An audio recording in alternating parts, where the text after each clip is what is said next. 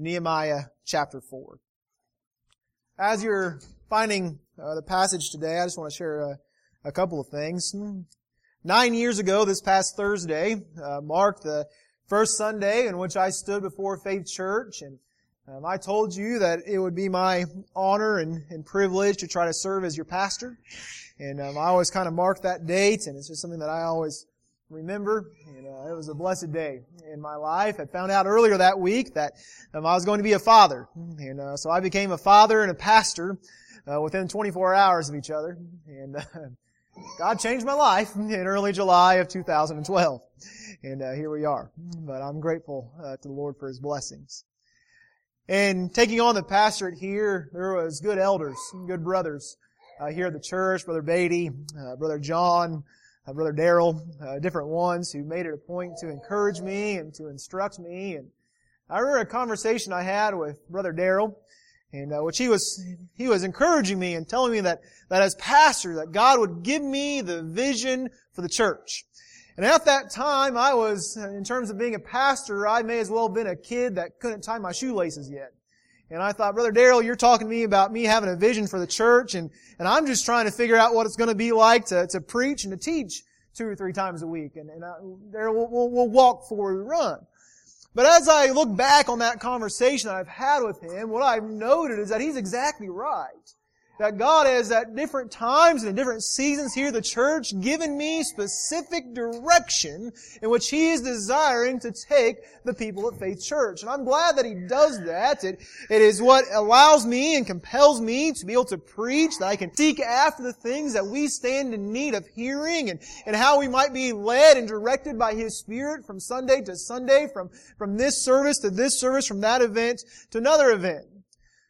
Then a few years ago, and I'm getting somewhere in all this, a few years ago we were down at Old Union Church, and Brother Bruce Adamson, I know many of you know Brother Bruce, and Brother Bruce is, he's a little bit of a cowboy. I don't know if you know him or not, but he likes riding horses, and he's just a man that has a good spirit, and I love Brother Bruce very much. And he was teaching a lesson down at Old Union from the book of Nehemiah, in which he entitled it, The Midnight Ride of Nehemiah.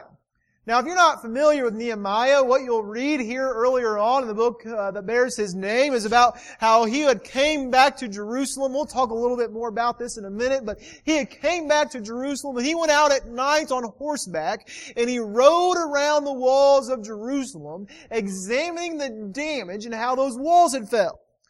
And the point that Brother Bruce eventually got to was about how as a pastor, how as a leader in the church of God, that from time to time it is necessary for us to examine the walls of the church. He talked about the doctrines and the work of the Lord and those types of things in that lesson. It's available on Old Union's website. I strongly encourage you to go and listen to that. But I'm bringing those two things together to tell you this. That there are times in which I, as a pastor at Faith Church, I spend time in prayer and consideration of how we're doing as a church. I go out and I check the walls. I go out and I examine the gates and see, are we upholding the doctrines and the truths that we hold to? Are we abiding in the principles that the Lord would have us to abide in? How is our practice? How is our faithfulness? How are we doing in Sunday school? How are we doing on Wednesday nights and on Sunday nights? And as we work up to VBS or different events and things that are going on. And I do that underneath a vision that God would have for Faith Church. And so I tell you all of those things to tell you this, that while God might move upon me and upon us as He would direct us and as He would lead us, God's desire is to use His people for His work and for His purpose. It is not that He would merely influence me and move upon me, or that I would spend time in prayer and in study concerning these things. He might do that I might come and preach and speak with boldness and with clarity concerning the vision and the direction that we are to go as a church. But I want you to know today that walls don't get built if the people of God don't build them. And I'm kind of giving away the sermon a little bit here. Let's read quickly. We're just going to read the first 6 verses of Nehemiah chapter 4, and then we'll say more about the things here. It says, "But it came to pass that when Sanballat heard that we built the wall, he was wroth, And he took great indignation and he mocked the Jews. And he spake before his brethren, the army of Samaria, and said, What do these feeble Jews? Will they fortify themselves? Will they sacrifice? Will they make an end in a day? Will they revive the stones out of the heaps of the rubbish which are burned? Now Tobiah the Ammonite was by him, and he said, Even that which they built, if a fox go up, he shall even break down their stone wall. Nehemiah answers and he prays and he says, Hear, O God, O our God, for we are despised, and turn the reproach upon their own head, and give them for a prey in the land of captivity. And cover not their iniquity, and let not their sin be blotted out from before thee, for they have provoked thee to anger before the builders. Listen to verse 6. So we built the wall, and all the wall was joined together unto the half thereof. He says we had reached the halfway point in rebuilding the wall, for the people had a mind to work. For the people had a mind to work. We would be right if we were to change the word of mind to say heart. For the people had a heart to work.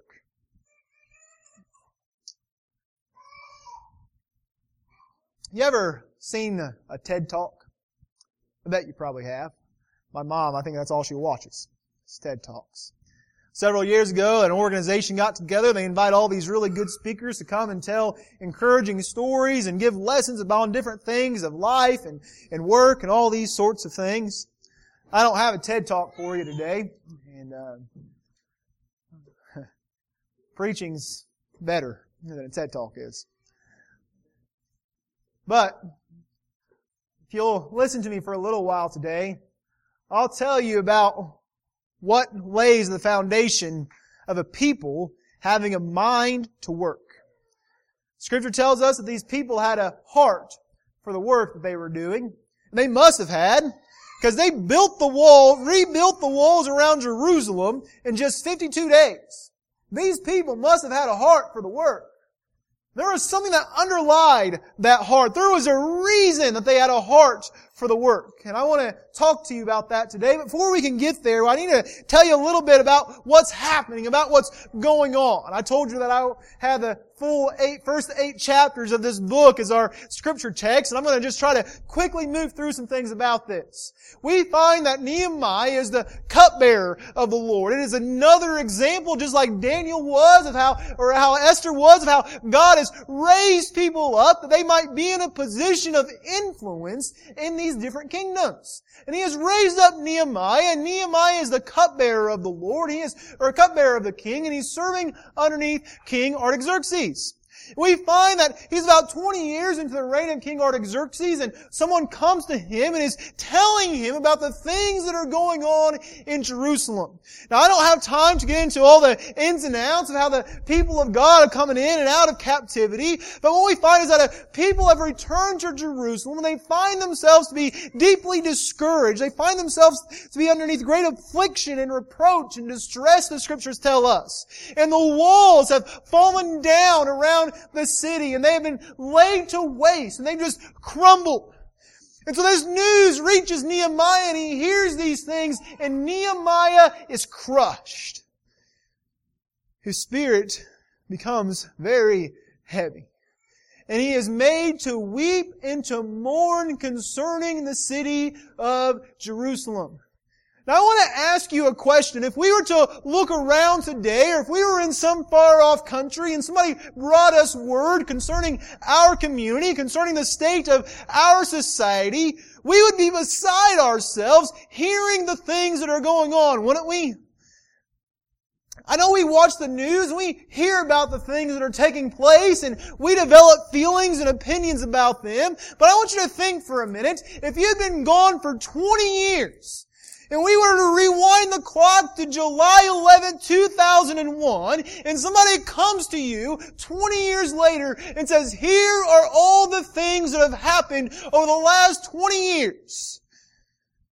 Here in this place, here in this country, here in this state, here in this community. You would be beside yourself, wouldn't you? We're coming up on the 20th anniversary of the attacks of September 11th, 2001, what happened? You would hear about school shootings and violence and just rampant things that are going on in communities and sinfulness and just how things have gone awry and all the things that have happened here over these last 20 years. And I believe that you would be made to mourn and to weep concerning the things that have taken place. But I want to ask you a question. If you're older than 20 years old today, you've lived through all of those things. I've lived through all of those things.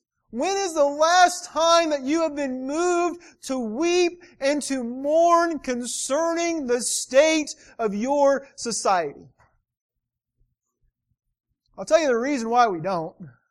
You've probably heard it said before about a frog. About how if you throw a frog into a pot of boiling water, that frog's going to hop right back out. Why? Because the water's hot. But if you were to put that frog in a pot of room temperature water and you were just to slowly turn the heat up, that frog would stay in that pot until it was boiling. We're like that frog.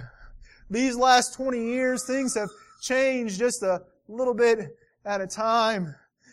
And we've been busy and caught up in other affairs of life, and as a result of that, we've not had it to be something where all at once we grow to mourn and to weep over the condition of society, but it just gets turned up a little bit more at a time. I pray that God would give us a great awakening. Not just a great revival in which He would revive our spirits, but a great awakening that we would see the despair and the affliction and the distress that is around us. That we'd be awakened, that He would open our eyes, that we would see the things that are going on, and that our hearts would be made to be heavy and to weep over these things. I'm going to get ahead of myself for a minute, but I want you to know one reason why we don't see great revival falling over this country, great revival falling over the Lord's churches, is because we're not desperate for it. We long for it, we say we desire it and we want it, but are you desperate for it?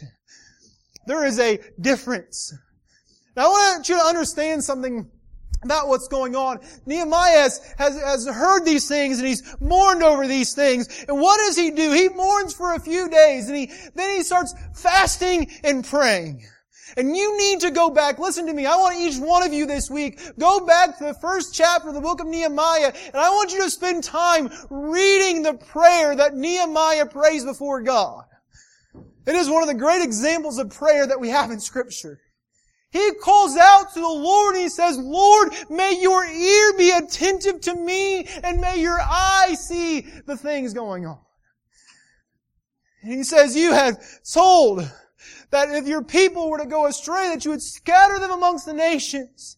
And he said, but you said, if you turn unto me and keep my commandments and do them, though there were of you cast out into the uttermost parts of the heaven, yet will I gather them from thence and will bring them unto the place that I have chosen to set my name there. What we see is that what Nehemiah is doing is not unlike what Moses has done in prayer or what David has done in prayer, but he is beseeching the Lord on the basis of God's character, on the basis of God's Word, that God would hear him and see him and answer his prayer.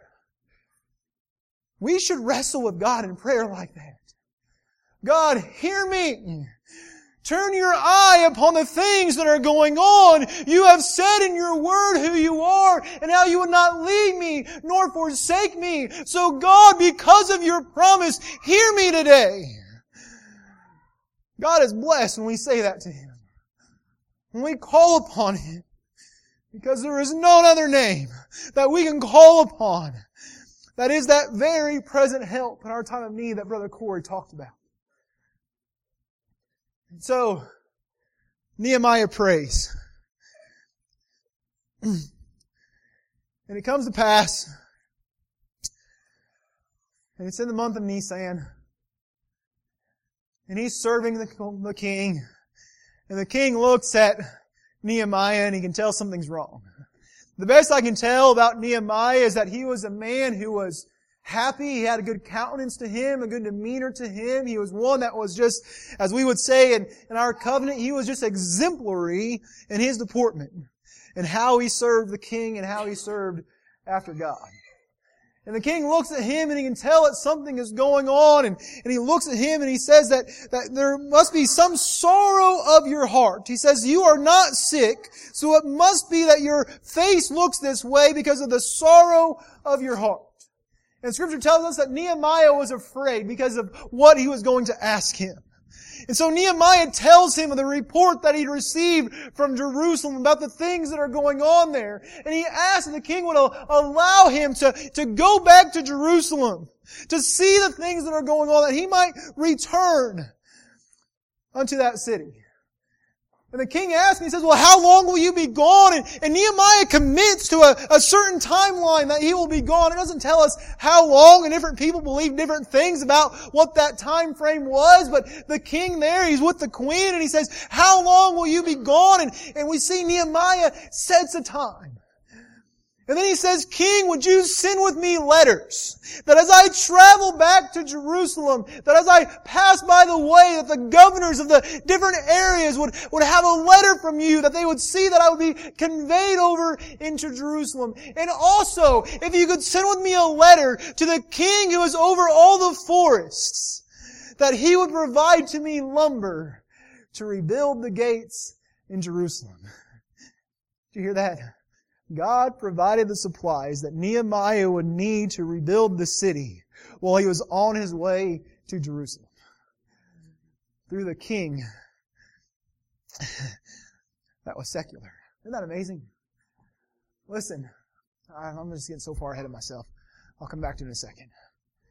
Listen to me. I just want you to know there are certain sermons and certain things that I study and I prepare for that they just get deep rooted in me. And this is one of them. I pray that God would help us to see His message for us this morning. So Nehemiah makes his way back to Jerusalem. And he gets there, and he mounts up on a horse, and he goes out and he rides the gates. He rides the walls, and he sees how they have fallen down in destruction. And he gets back to Jerusalem, and he gets all the people together. And he gets the people together and he begins to tell them about what he has seen. And he begins to tell them about how God has dealt with him and about the work that God has done in raising him up to this position of cupbearer and how God's hand has been upon him.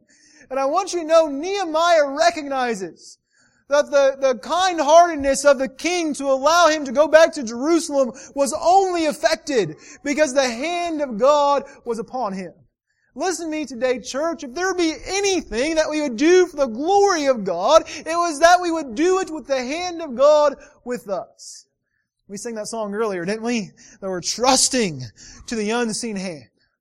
That's exactly what we are holding to. That's exactly what Nehemiah testified of, that the hand of God was with him. So he told the people all these things that had transpired about how he had arrived at this place and what he has seen in the destruction. Now I want to say something to you about these people.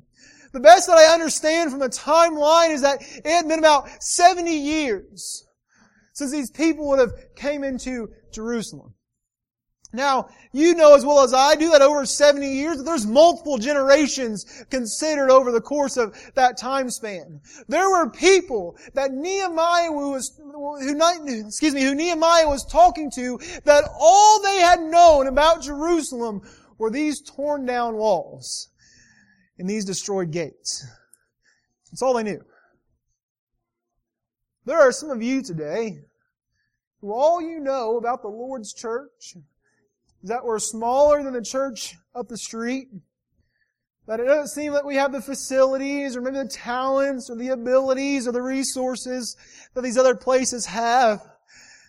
That sometimes we seem stuffy because all we do is sing those old hymns. And sometimes people would come with us and they'd be a little surprised by our ways or how things would be happening here, or shouting or preaching or testifying or people being moved to tears by the Spirit of God. And that's all that you know. I'm 34 years old, and the best that I know, basically all 34 of those years, I've grown up just between 3 or 4 churches here in this area. All 3 or 4 of those churches are Missionary Baptist by their name, and all 3 and 4 of those churches are not all that different from this one right here. If you're like me, a service like this one today is about all you've known. That's how these people were in Jerusalem. That's all they knew. And Nehemiah comes to them and he says, I want to tell you about how I've got here and how the hand of God has been upon me. And how I've gone out and I've surveyed these walls and I've looked at these gates, and I know that you see them and you say, well, that's just how they've always been. And you just say it doesn't seem like they're going to be any different at all. He says, but I want you to know that I've come back that we might rebuild these walls. And the people said to Nehemiah, let us rise up and build. Nehemiah did not have to compel them. Nehemiah conveyed to them the vision that he had of the Lord and how God's hand had been upon them. And the people responded with a heart to work. They said, let us rise up and build. They said, Nehemiah, we have heard you and we are ready for the job. Now, I want you to know Nehemiah did not come as some motivational speaker. If you're like me, you can hear some motivational speech, you can hear some locker room speech, and somebody gets down and claps their hands and says, rah, rah, and you get fired up and you're ready to go, and you'll go out there and you'll find yourself ready to just take a squirt gun up against the gates of hell. But those moments seem to be fleeting when we have that kind of conviction. If all we are motivated by is some good motivational speech. It takes something that is far more enduring. Nehemiah did not come to them to rah-rah the troops. They might mount up and build. Listen to me. Families would not spend, listen, these families worked together to rebuild the wall. And families would not work together for 52 days, nearly around the clock, rarely stopping, but committed to the work. Just as a result of some motivational speech. By day 10, by day 12, by day 22, by day 38, those people would have been out of their motivation. Especially with all these people mocking them and threatening them. No, God had stirred in their hearts. God had compelled them. God had given them the conviction to build. It was God who was moving upon these people.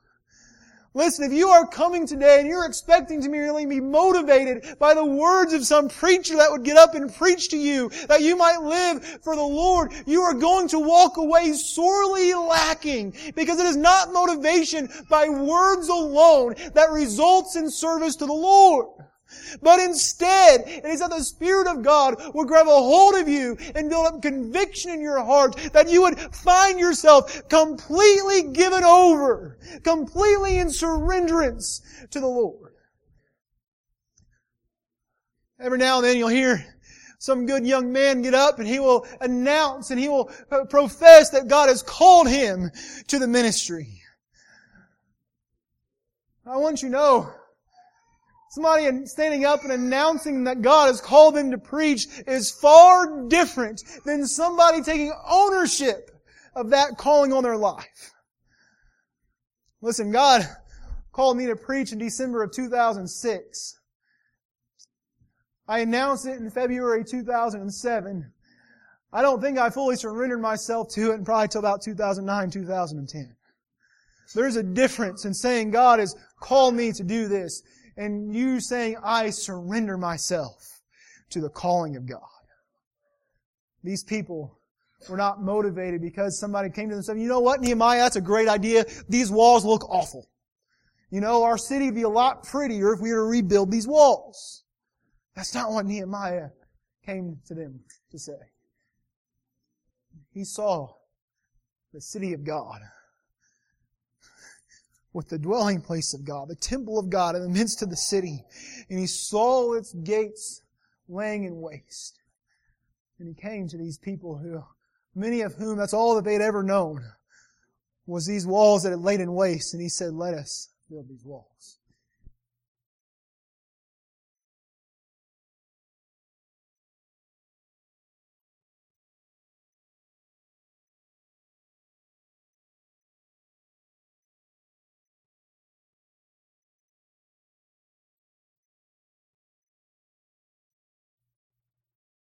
book on leadership, read the book of Nehemiah.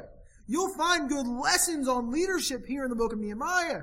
You'll find how Nehemiah organized the people for the work, how each of them were kind of gathered together in their own families to work as a family on the part of the wall that Nehemiah had put them over. And they all worked together. And this isn't just some small wall. We're not talking about walls around a room like this. We're talking about walls around a city. And so I can just picture all around the walls of Jerusalem, families encamped and working on the wall. What a beautiful, beautiful sight that must have been to God. To see His people working on the walls of the city of God. So what gave these people a mind to work? Why did these people have this heart to work? There's two things I want to tell you about. The first is that the man of God came to them with a vision from God. He came to them with a message from God to rebuild. He had prayed, and God's hand had been upon him, and he had leave of his duties of cupbearer before the king, that he would come to Jerusalem for the purpose of reconstructing the wall. Now, I want you to know that there is no greater challenge from my standpoint as a pastor than to adequately convey the direction of God to a people in the day and age that we live in.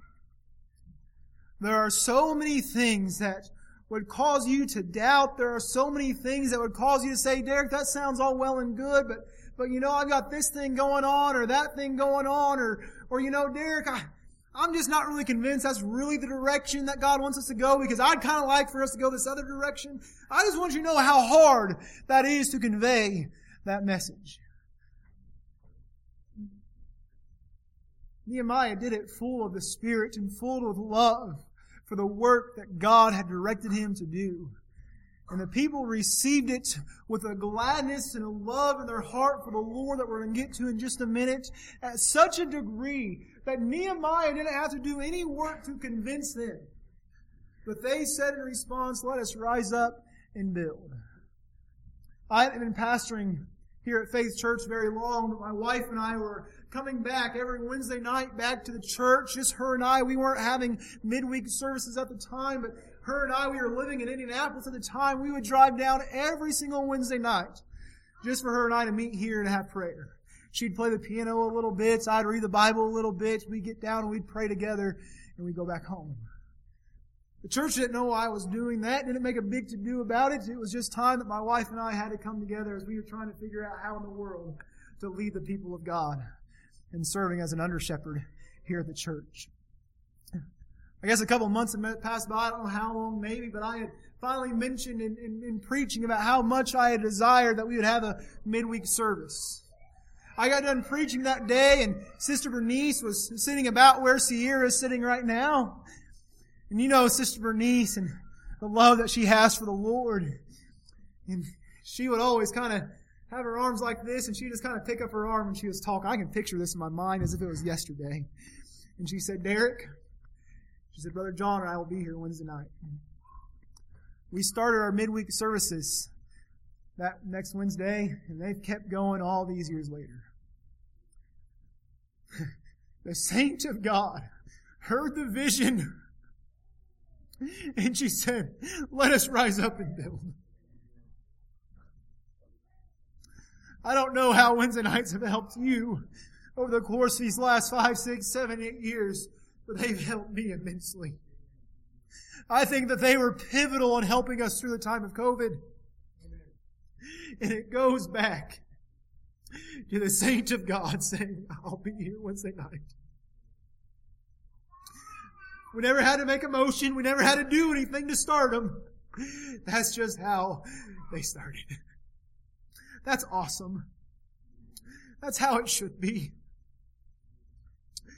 I don't say that to say anything about me. I say that to uplift the saint of God that's gone on to be with the Lord. Her memory follows her even today.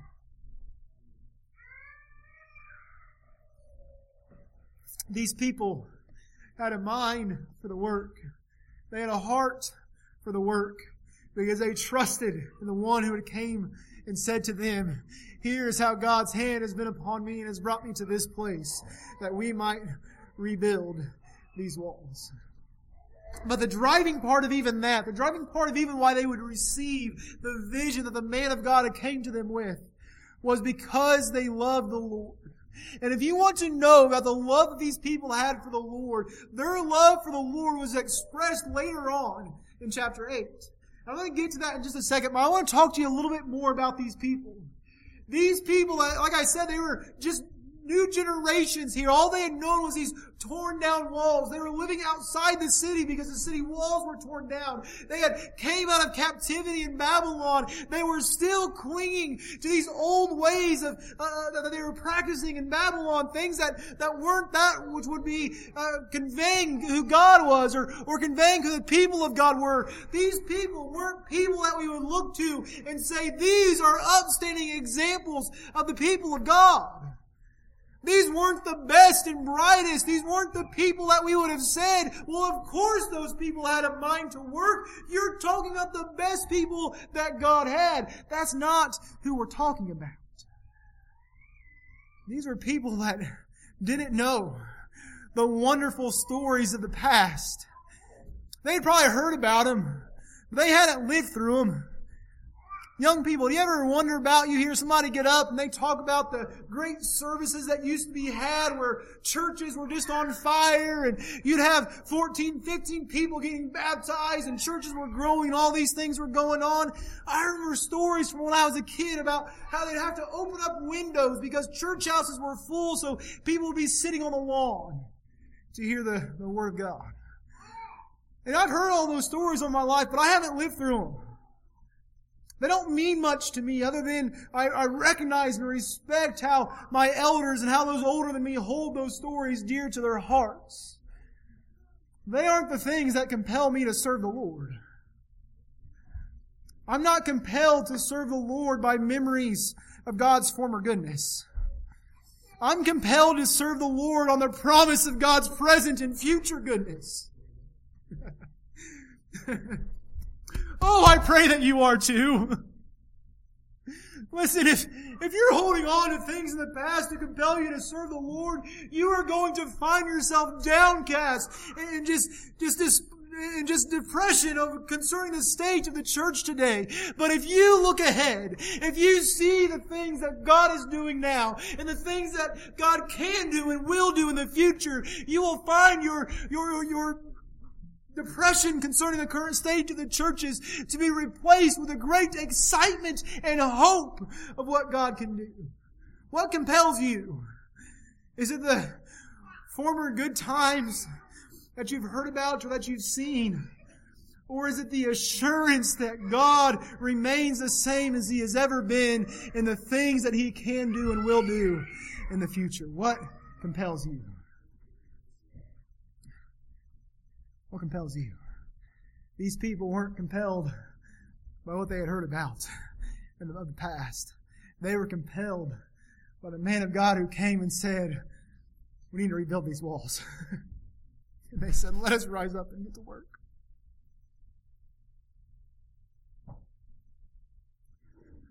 These people, as they worked, I get to see them growing closer in their families, growing closer as a people. Finally, the walls are built, and you can go and read between chapters 5, 6, and 7 about how the walls were finished and all the things that went on and how they were under threat and how eventually they had to arm themselves. They had to work with one hand and hold a weapon with the other just to protect themselves from their enemies while they were purposed to build this wall. And they built it in 52 days. Not a power tool in sight. We can't repair a road in 52 days. These people rebuilt the walls of the great city in 52 days. We get to chapter 8. It says, all the people gathered themselves together as one man into the street that was before the water gate, and they spake unto Ezra the scribe to bring the book of the law of Moses, which the Lord had commanded to Israel. All the people gathered themselves together in a common place in a plaza, and they said, Ezra, get the law book. Bring the book before us. It says, and Ezra the priest brought the law before the congregation, both the men and women and all that could hear with understanding upon the first day of the 7th month. And he read therein before the plaza, that was before the water gate, from morning until midday. From morning till noon, Ezra read the law of Moses. I should be able to preach a lot longer than I normally do. If that's how Ezra preached, don't you think? I don't think so either. But Ezra read the law from morning until midday before the men and the women and those that could understand, and all the ears of the people were attentive unto the book of the law. He wasn't just reading and people were going about their business doing something else. He was reading from the law, and the people gave him their full attention. It says, and Ezra the scribe stood upon a pulpit made of wood, which they had made for the purpose so that he could stand up and they could see him. And beside him stood, and I'm going to mispronounce all these names, so we'll just kind of move ahead of them. It says, and Ezra opened the book in the sight of all the people. Remember, he's on a pulpit. He's above all the people. All the people were looking up to Ezra as he opened the book.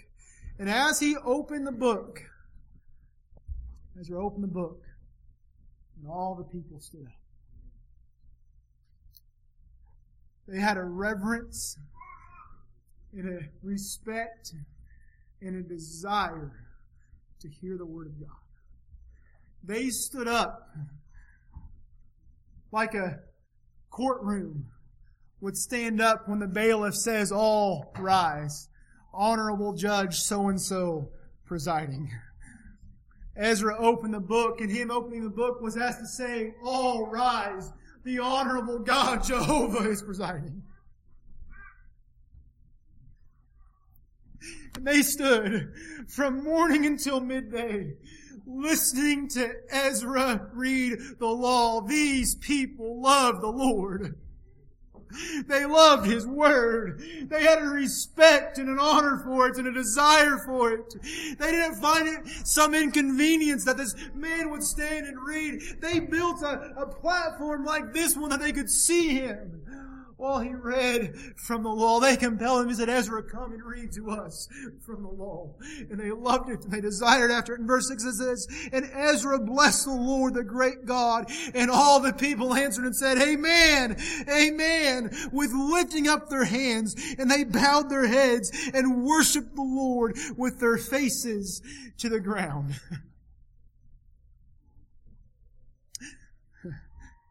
These people love the Lord. They loved the direction and the vision that God had for them. No wonder they had a mind for the work. I need to speak to you for a few minutes as a pastor. As I survey the day and age that we live in, as I go on midnight rides like Nehemiah did around the walls and surveying the gates, there are things that just about worry me to death. And there are things that just about excite me to no end. I get real worried when I see churches that are on the brink of closing their doors. Listen to me, people. We need to be praying for our sister churches. There's at least 3 or 4 churches in the Bethel Association that I worry deeply that they won't be here in 5 years. And you say, well, Derek, you're being dramatic. I'm not being dramatic when I say those things. It breaks my heart to even think about it. And I may be undercounting. And those things, well, the reason why they worry me, you know, Ronald Reagan, when he was President of the United States, he said this. He said that freedom is never more than one generation from being extinct. So is the church. It's never more than one generation from being removed. You walk into a lot of churches and they're just really filled with elderly people and old people. And God love them, and may they be blessed for how they continue to hold on to the work. But unless God intervenes, those churches where they are made up of those congregations, they're just not going to make it. This perseverance of the church, the sustaining of the church, the continuance of the church is never more than one generation away from being lost. And that worries me. I hear a lot of times people say, well, Derek, it seems like you just had a lot of success at Faith Church. I say, I want you to know two things. One, it has nothing to do with me. It's the Lord. And number two, it has nothing to do with me. It's the people. But if we lose our desire for the Lord, if we lose a mind for the work, if we find ourselves to just grow complacent, listen to me, my friend, we won't be more than one generation from finding ourselves to fall away. But I get excited. Listen, this isn't a message of just doom and gloom, I promise you. It's a message of encouragement because I'm excited when I see the things that God's able to do through His people. I'm excited when I see God's young people and just different things that'll happen, different testimonies, different things that I'll be praying about. And all of a sudden, like during revival, Sister Haley will stand up and thank the Lord for being saved and request prayer for her sister. And I say, God's still moving on people. I get discouraged sometimes because the young people just don't seem to be as attentive or as participating in the ways that they used to.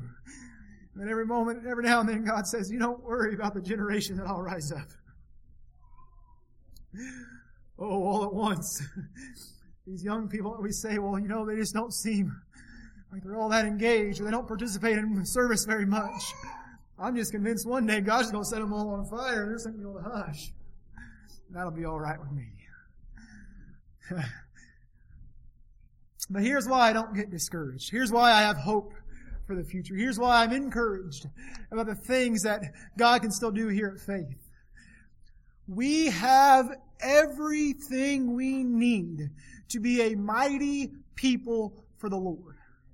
We have every talent that we need. We have all the money and resources that we need. We have all the time that we need. Here's the bad news. All the talent is sitting in these seats. All the money that we need is sitting in our pocketbooks. And all the time that we need is being spent on other activities.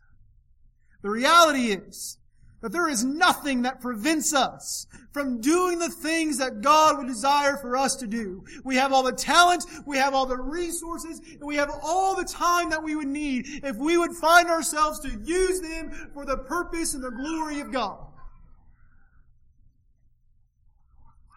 You say, well, Derek, I hear, and you're right, there are some people that have talents, they can get up and sing, and they can teach and do all these sorts of things, but I just don't have a lot of talent. And you say, Derek, I have talents, but I don't know how to use my talents for the vision of the Lord, for the purpose of the Lord. You say, well, Derek, I don't even know if I truly understand what the vision of Faith Church is. A couple months ago, we actually adopted what the vision, what the mission of the church is, as we put it. We know that it's found in the 28th chapter of the book of Matthew, that we are to go ye into all the world and to teach them and to baptize and to continue to teach. We know the commission of the Lord, but we have boiled that down here at Faith Church to 4 things. W-E-E-E. Do you remember that?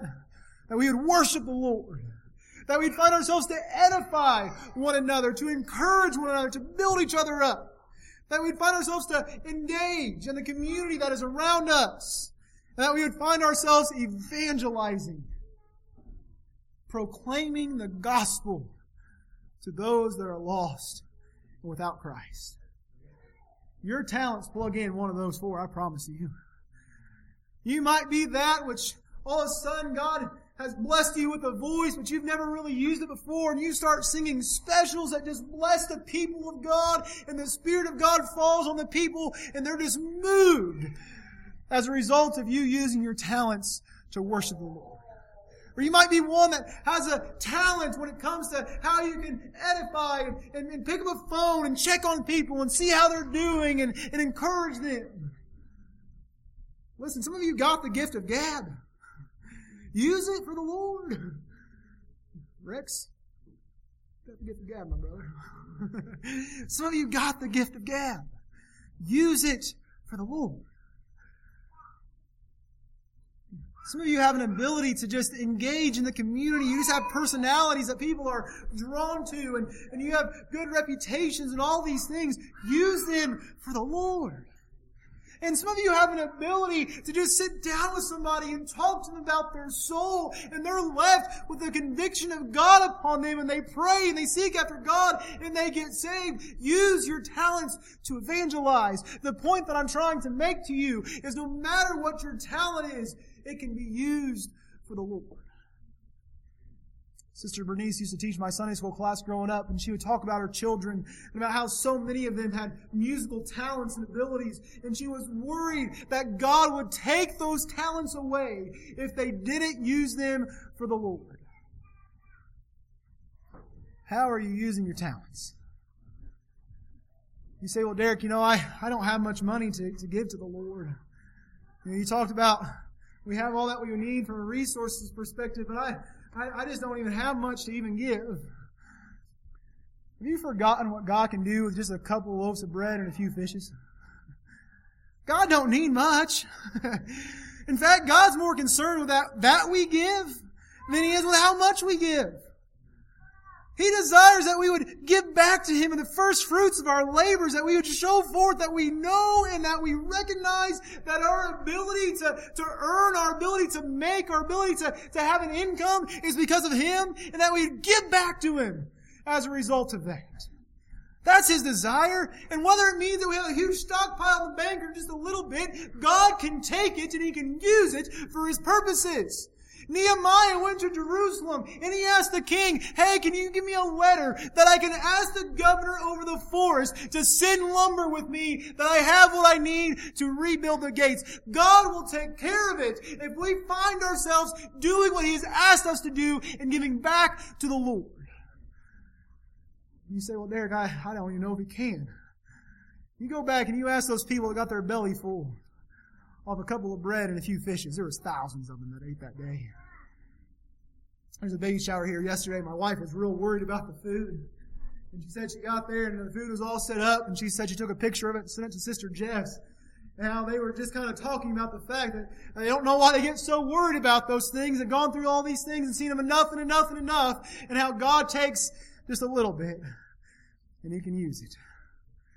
He can use it. Time. We're so wasteful with our time. I talked a couple of years ago in a sermon about how we'll stay up late to be entertained. Stay up late to watch TV and do silly things. How do you spend your time? Are you spending it for the Lord? The best I can tell, these people that rebuilt the wall, you know how they spent their time? They built, they'd rest a little while, get something to eat, and get back on the wall. And they would keep going. Scripture talks about making the most of our time, about redeeming the time, about how short time is. My dad's best friend passed away a couple weeks ago. We went to his funeral services yesterday. As I stood there at the graveside, and I was just kind of taking it all in, I was thinking about it. The man was 63, so young in terms of the course of life as we would think about it. And I was thinking about what Job wrote, and it was the 14th chapter of the book of Job. I could be wrong on that exact chapter, but about how he wrote that man who's born of woman is of a few days and full of trouble. And I was thinking about how we're born and we grow up and we live life, and it just seems like it passes by just like that, and we end up in a box that is returned to the dust of the earth. We don't have much time. We don't have much time. And every second of every day that passes from us, lost souls are slipping in hell. We don't have much time. People say time is of the essence. My friend, the hour is urgent. How are you using your time? So, let me end by saying this. Having a mind to work is a prerequisite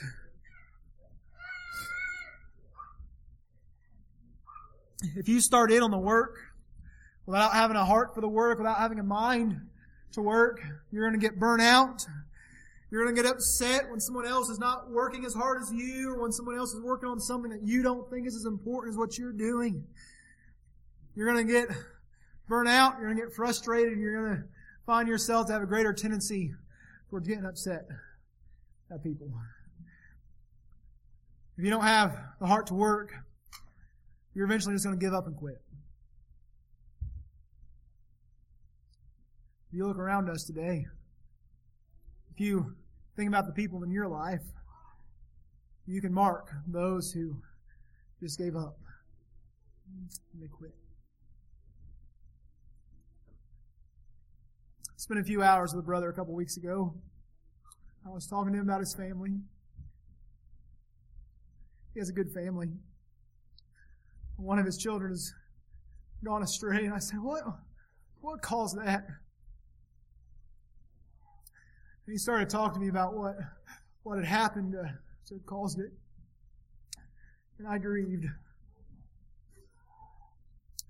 I grieved because what I realized is just how careful we must be, how careful we have to be in this work. For there's a lot of people that have a lot of good intentions.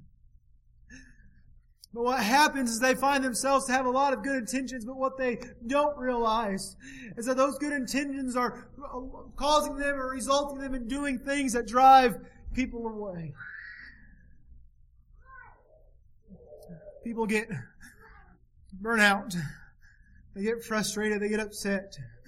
And they just give up and they quit.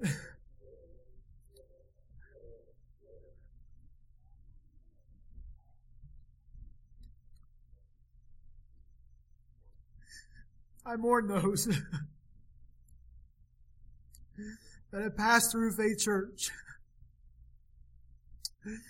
For whatever the reasons are, they've fallen away.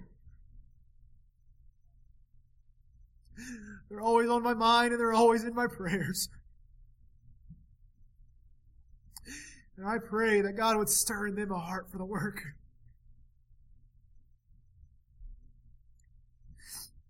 I pray that God would stir in you a heart and a mind to work. And that as God blesses us with that heart and with that mind, that we get down to business and we go to work. Now, I could insert here about how we have a parade coming up on Saturday and we need people to come and work in the parade. I could mention here about how we have VBS coming up and we need volunteers to come and help with Vacation Bible School. But I won't do that. I'll just pray instead that God gives you a heart, a desire, and a mind for the work. That you stand up and that you say without being asked, without anybody coming to you, you stand up and say, let us arise and let us build. May God bless His message today, I pray.